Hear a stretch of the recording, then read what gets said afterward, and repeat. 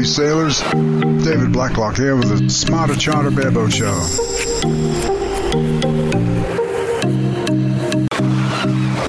This podcast is part of the Smarter Charter group of guides related to bareboat chartering in the Caribbean and elsewhere. There are separate titles related to monohulls, catamarans and a new PowerCat version. Find them online at your favorite bookseller, or visit the website at smartercharterguides.com. That's guide with an S at the end. Or find us on Facebook. And thank you for listening. Hi everybody and welcome to episode 111 of the Smarter Charter Bareboat Show. Today we're going to meet James Wheat, a man from Brisbane, Australia, who took a year out of life and sailed around the world. Well, not all the way, most of the way, more than half anyway. And he's going to tell us all about it. He flew to Greece, he bought a bareboat out of a charter fleet, a 14-year-old Bavaria, and that boat took him safely around the world. And here he is, back home, back in his life, telling us all about it. It's a two-parter. There'll be a follow-up episode in a couple weeks, so look out for that. Hi, James. Thanks for joining us today. Not sure where to begin, so I'll just jump right in by asking if this was a long time in the planning. Been planning it for decades, probably since primary school. Got an interest in the idea of solo yachting. Read some books about it, and it always seemed like a very cool idea. And that always stuck with me, the idea of crossing a large ocean alone. And then I sort of grew up and things became a bit more perhaps sophisticated. I just thought I just wanted to cross oceans. I'd done enough of the coastal stuff. There was always a plan, there was always a dream there.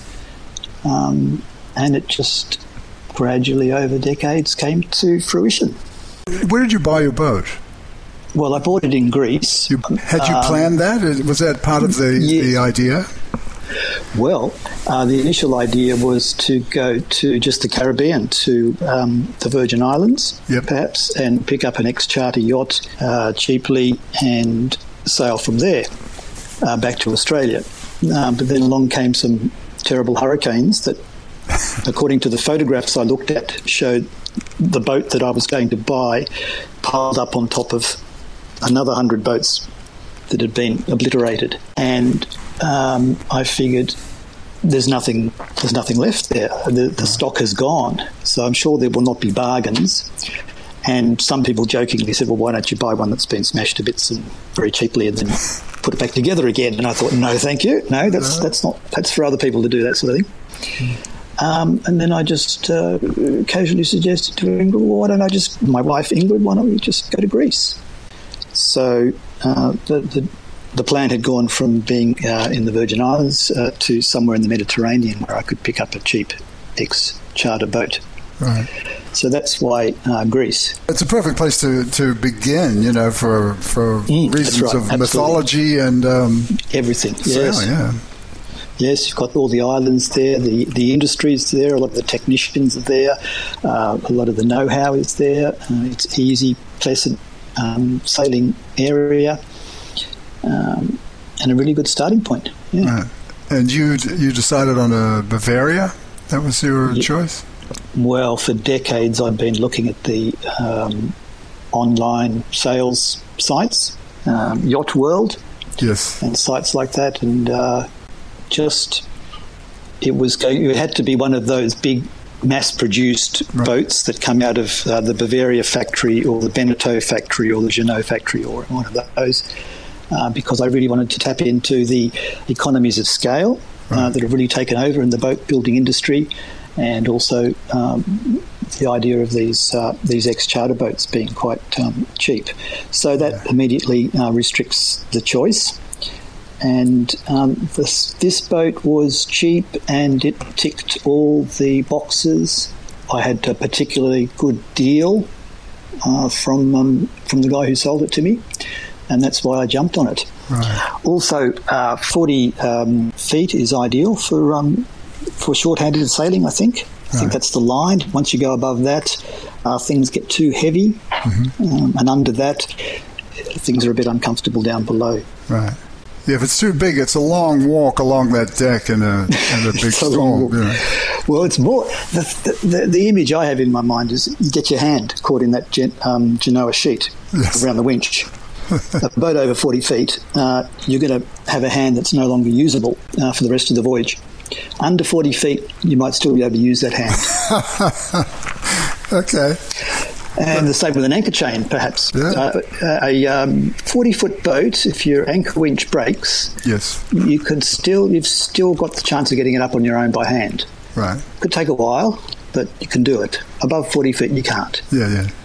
So what was your itinerary? You flew to Greece. You bought the boat. You spent a little bit of time holidaying on your new boat, correct? Yes. Now, I didn't buy the boat until I saw it, until I was on it. Yeah. I struck up a good a friendship or good correspondence with the vendor, and I said from the outset, I'm not going to pay any money whatsoever. I'm not going to pay any deposit until I've actually touched this boat and smelt it and seen that it actually exists. Yeah.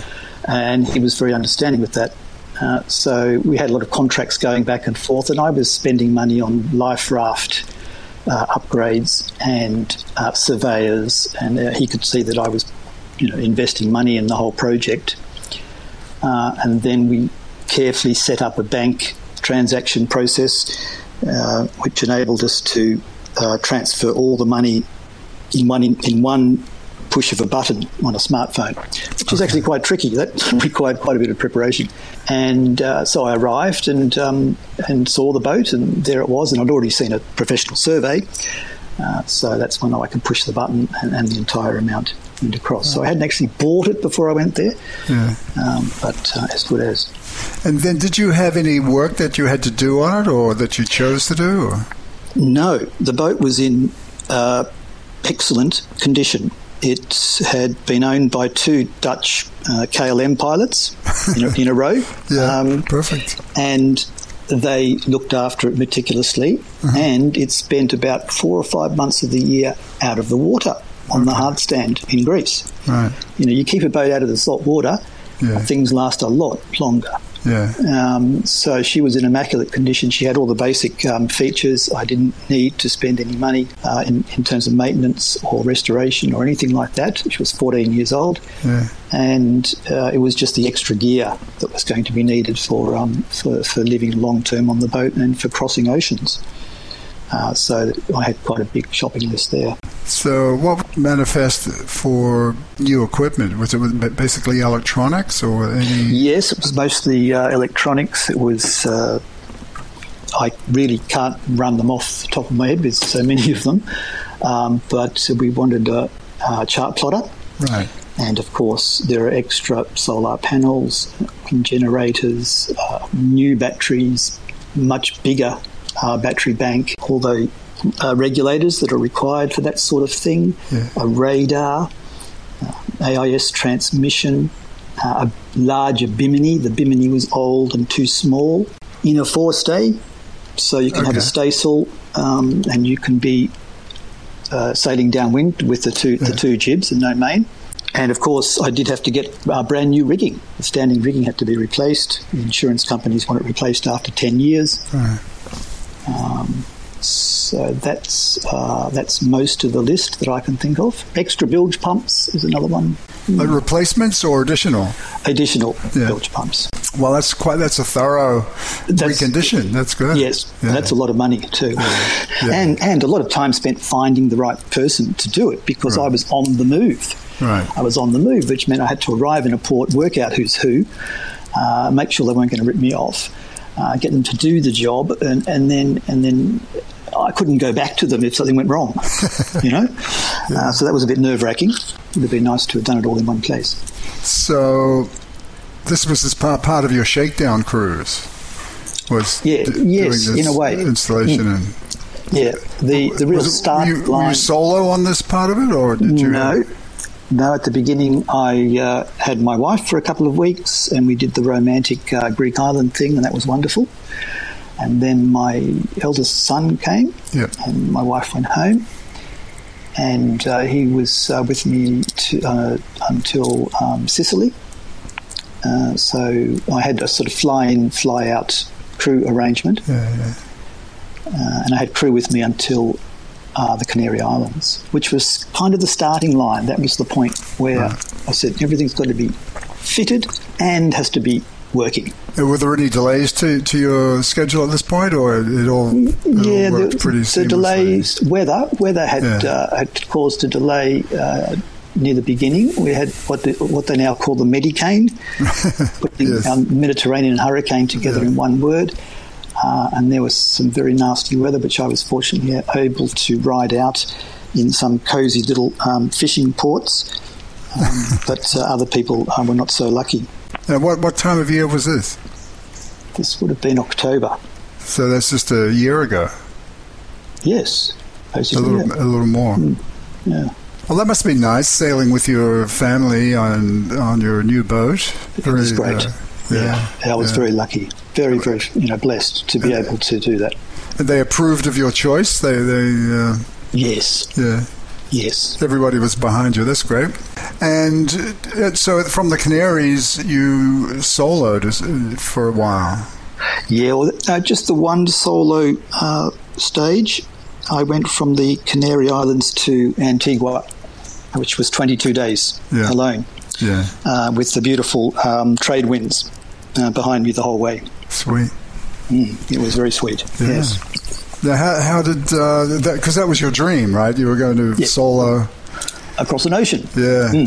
So I could tick that one off. Yeah. So the solo part was in the past. That's all I needed to do to feel good. The rest of the trip I just planned to do with other people. So how was your experience of solo? I think a lot of the stress and effort was actually getting to the start line. Yeah.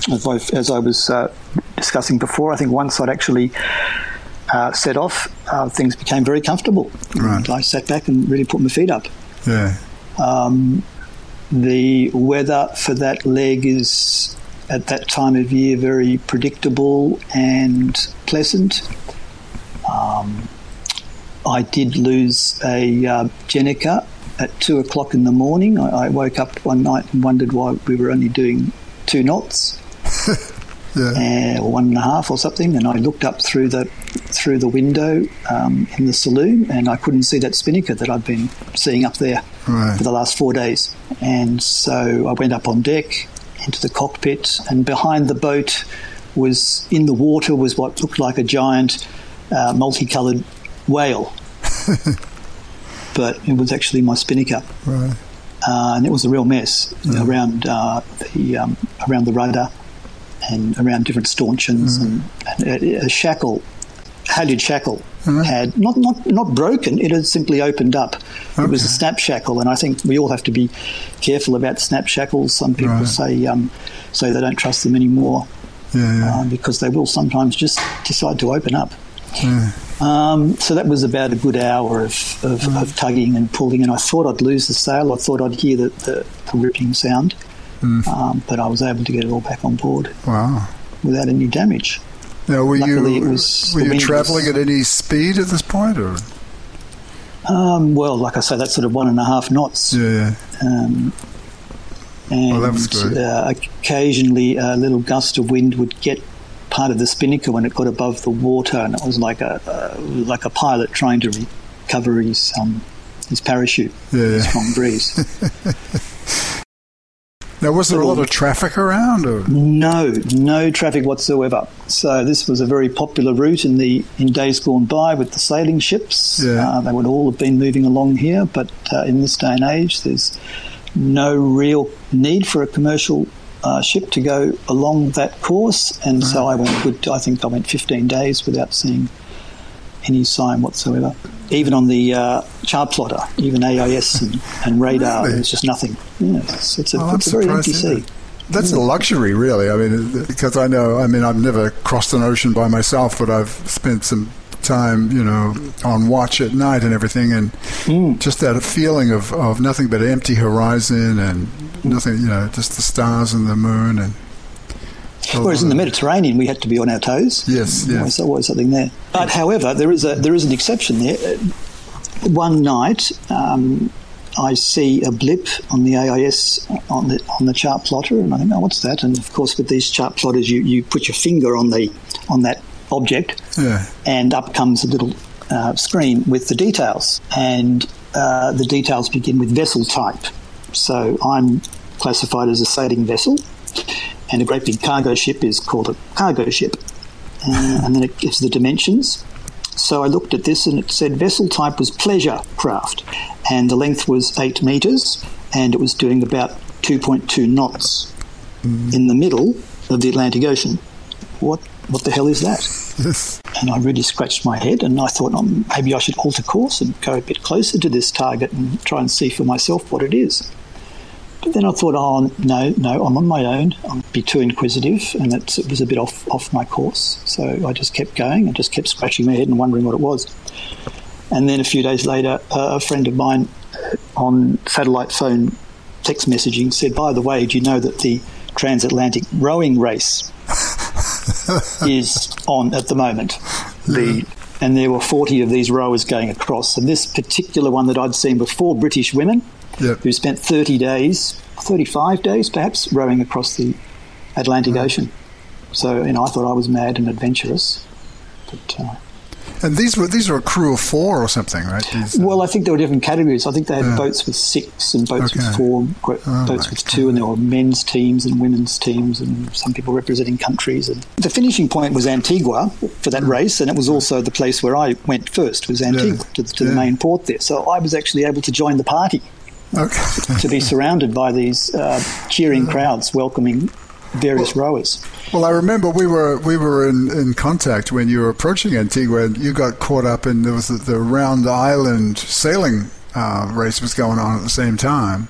I remember getting a text from you with your position, and I looked it up, and 2 boats like 5 miles ahead of you, and a couple behind you, but it was I think it started in Martinique or something, and went around all the islands. Yes. So did you talk to these women? Did you? No. I should have. I should have got on the radio. I mean, when you were in Antigua, did you meet them? No. I wanted to. I went and met the family who were ready to meet them, who were there to meet them, and chatted with them. But I really had to get out of Antigua before they arrived. Right. So I missed that. So how did you do for food and drink and all that? Were you your provisions? Oh, it was really quite easy. You're only feeding for one. Yeah. And the Canary Islands, I was in Las Palmas, and they have supermarkets that are near the ports and near the marinas where the transatlantic yachties stop. Yeah. So they're actually very well stocked with long-life food and with small long-life containers of this and that. And it was really quite easy to stock up on food that lasted well. I could have meat for the first few days. I could have some fruit for a bit longer, and then there were some veggies that lasted even longer. Of course, eggs last the whole time. I can't actually remember exactly what I was eating all the time, but it was surprisingly easy. Oh, you weren't living on chips and muesli bars? No. Excellent. No. Now, were you fishing? I was fishing. I tried a little bit. Fishing's not my thing. Yeah. And I've always been a little bit ashamed of my poor fishing skills. But then I did hear a podcast, elderly couple who'd spent 6 years sailing around the world. Right. And they said that in those 6 years they had caught 2 fish. So I thought, okay, I'm probably not so bad. But I've had crew that are very good at fishing. And that has probably made up for it. Yeah. Now, in the Atlantic, I was finding seaweed getting caught on the lure all the time. And that was my problem with fishing. I'm still skeptical that there's actually such a skill as fishing, I've always thought it was mostly luck, but as you say, some people are better at it than others. Yeah, I think you're quite right. It's not not a skill as such, but there's a bit of patience. There's that willingness to methodically set things up, cast them the right way, be patient. When you do catch a fish, you bring it in, you then carefully set things up again, recast properly. I think that's what it's all about. Right. Just a bit of dedication. Once you left the Canaries, where was your next stop? Was that Antigua? Yes. Okay. Well, that's a long haul. That was 22 days. Yeah. And you sail south first. Yeah. Some people stop at the Cape Verde Islands, right. which are off Africa there. Yeah. But I decided to just sail close to them and then swing out into the ocean. Yeah. And way back in Columbus's day, they would, ever since those days, people have said to cross the Atlantic, to get favourable winds crossing the Atlantic, the secret is to sail south until the butter melts. Yes, I was going to ask you. And then you turn right. Yeah, which is exactly what I did, minus the butter, and it worked really well. Did you have any moments of doubt or concern in all this, or you were happy as a clam?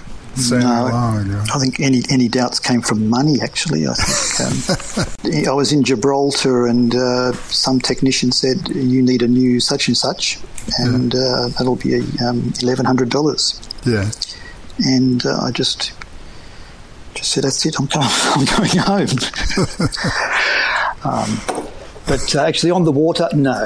Yeah.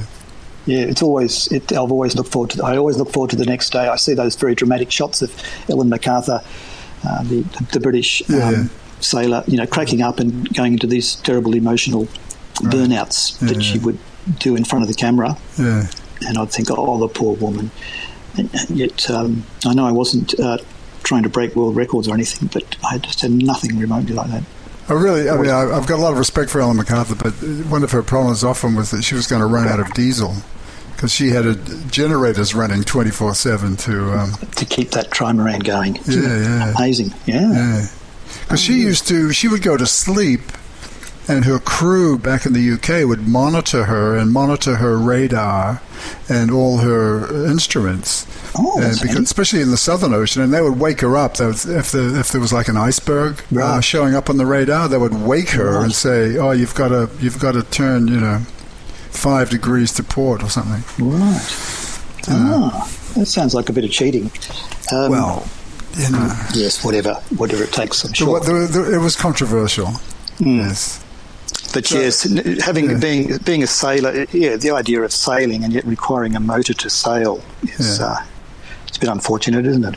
Well, there was a French, I think it was Francis Joyon, something like that. It was the guy who he went around and broke her record using renewables only. He was like but at the time that she was doing it, the technology wasn't quite there, so.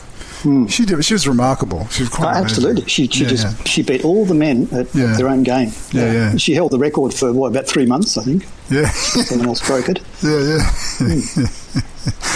Now, you never thought about going all the way and going around Cape Horn or anything like that, did you? Oh, no, not that way, no. Maybe in another year or another time or another adventure, but certainly not. I think the Caribbean and Colombia and the Panama were also very interesting, attractive places and that I wouldn't have wanted to miss. You stopped off in Ecuador, was it? Yes, that was one of my stop-offs. That was a bit of a detour. You had a history with Ecuador or something? Yes. 30 years ago, I lived in the city of Guayaquil for 6 months and had a wonderful time. And through correspondence and Facebook and whatnot, I had kept in touch with some of the people there, and I really wanted to get back and see it all again. Yeah. And how was that? That was it was wonderful. I sailed down. Sean and I sailed down from Panama, bypassed Colombia, and then we'd had 5 days of glassy water, no wind, and we were running out of fuel, and we wanted to pull into a port, but we were able to work out through satellite phone texting with another son back here in Australia that port was considered a danger area by the Australian Department of Foreign Affairs. Lots of gang warfares and kidnappings and to be avoided. But we had no fuel and we had to go in there. Where was this? This was Esmeraldas, which is the northern part of the Ecuador coast near the border with Colombia. So we went in there, and of course everybody was friendly, and it was seemed to be quite nice. We did have a lot of bureaucracy to deal with, and they didn't actually have a fuel dock. If you wanted to get diesel, it had to be siphoned into a jerry can, and the jerry can had to be carried onto the boat. Okay. Which was quite odd. And then the locals would siphon fuel with their mouths. Okay. So I quite often see them spitting out the fuel. And that was quite disconcerting. So that was a bit of an adventure. And, of course, no other yachts went into that port, so we had quite a few people gathering around and staring and wondering what we were doing there. Right. But it was further south, which is where my friends were, and where it's a little bit more well-trodden. Yeah. And it was very pleasant. Salinas, further south. Ecuador's lovely country. How much elapsed time was this from your starting point to when you sort of went to, ashore in Ecuador for a while? So if I left Greece in late September, this was probably March, and then we went from there to the Galapagos Islands. Okay. So you'd settled right in. Amazing. Yeah, and the boat became part of me, and I became part of the boat. So how did you find the Caribbean? Did you have a... Oh, the Caribbean was lovely. We did Antigua and then up to St. Martin's, British Virgin Islands, American Virgin Islands. Yeah. And then we sailed from there diagonally straight across the open, empty area of the Caribbean in the middle, diagonally down to Cartagena, which is on the north coast of Colombia. Then you came back up to Panama. Yes. Yeah. From Cartagena to some islands and then across to Panama. That's a big expanse of water right there. You really were putting in some miles. Yes. Yeah. I think from the Virgin Islands across to Cartagena was quite a lot. That was 8 days, I think. Yeah. Sean and I were on board, and it's interesting that just off Cartagena there is what appears to be a permanent stationary storm. So when you look at the Jupiter, the surface of Jupiter, you can see that little brown circle. Yeah. Apparently I'm told that that's a permanent storm that's just whizzing around there, that's been there for hundreds of years. So if you look on a wind map of the Caribbean and South America, you can see that just north of Cartagena, there for several months of the year, every year is this storm, really quite nasty storm, and we had to pass through that. I didn't want to skip Cartagena, so we figured we're just going to have to go through it, and at least the wind was going in a favourable direction, so we just battened the hatches and got through that. And then just before we entered Cartagena, it just all stopped. Right, okay. Yeah. Huh. Yeah, we were covering a lot of ground, and we were also having those little encounters like that. Right. And then you still had the Pacific in front of you. Yes. Yes, it's pretty big. Yeah, and that's mostly water. It is. There's not a lot of islands. We were told it would be the highlight. As people said that after the Mediterranean and the Caribbean, the Pacific is the best. Right. Oh, I don't know, but it certainly we were certainly looking forward to it. Certainly not dreading it. And when you came out of the canal, you went. That's when you went south to Ecuador. Yes. And then from there to Galapagos. Yes. Now, is that tricky? I've always heard that you had to book ahead to go to Galapagos. Yes, it's time and money and lots of paperwork. Yeah. And they certainly make it difficult for yachties. Right. Is it well looked after, Galapagos? I think so. I think so. It's part of Ecuador, and there's the normal sort of Latin American bureaucracy that you've got to deal with, but it does seem to be basically doing its job. This podcast is sponsored by Caribbean Sailing Coach. Based in the British Virgin Islands, they offer private lessons ranging from a one-day docking clinic on your own boat to a week-long island-hopping charter on a monohull or catamaran of your choice. So whether you plan to sail halfway around the world or just reduce your anxiety when backing into a slip, they can help. Go to CaribbeanSailingCoach.com to find out more. Okay, friends, that's it for today. Thank you for listening. If you want to check us out on the web, we're at Smarter Charter Guides. That's guide, got an S on the end, .com, or Facebook.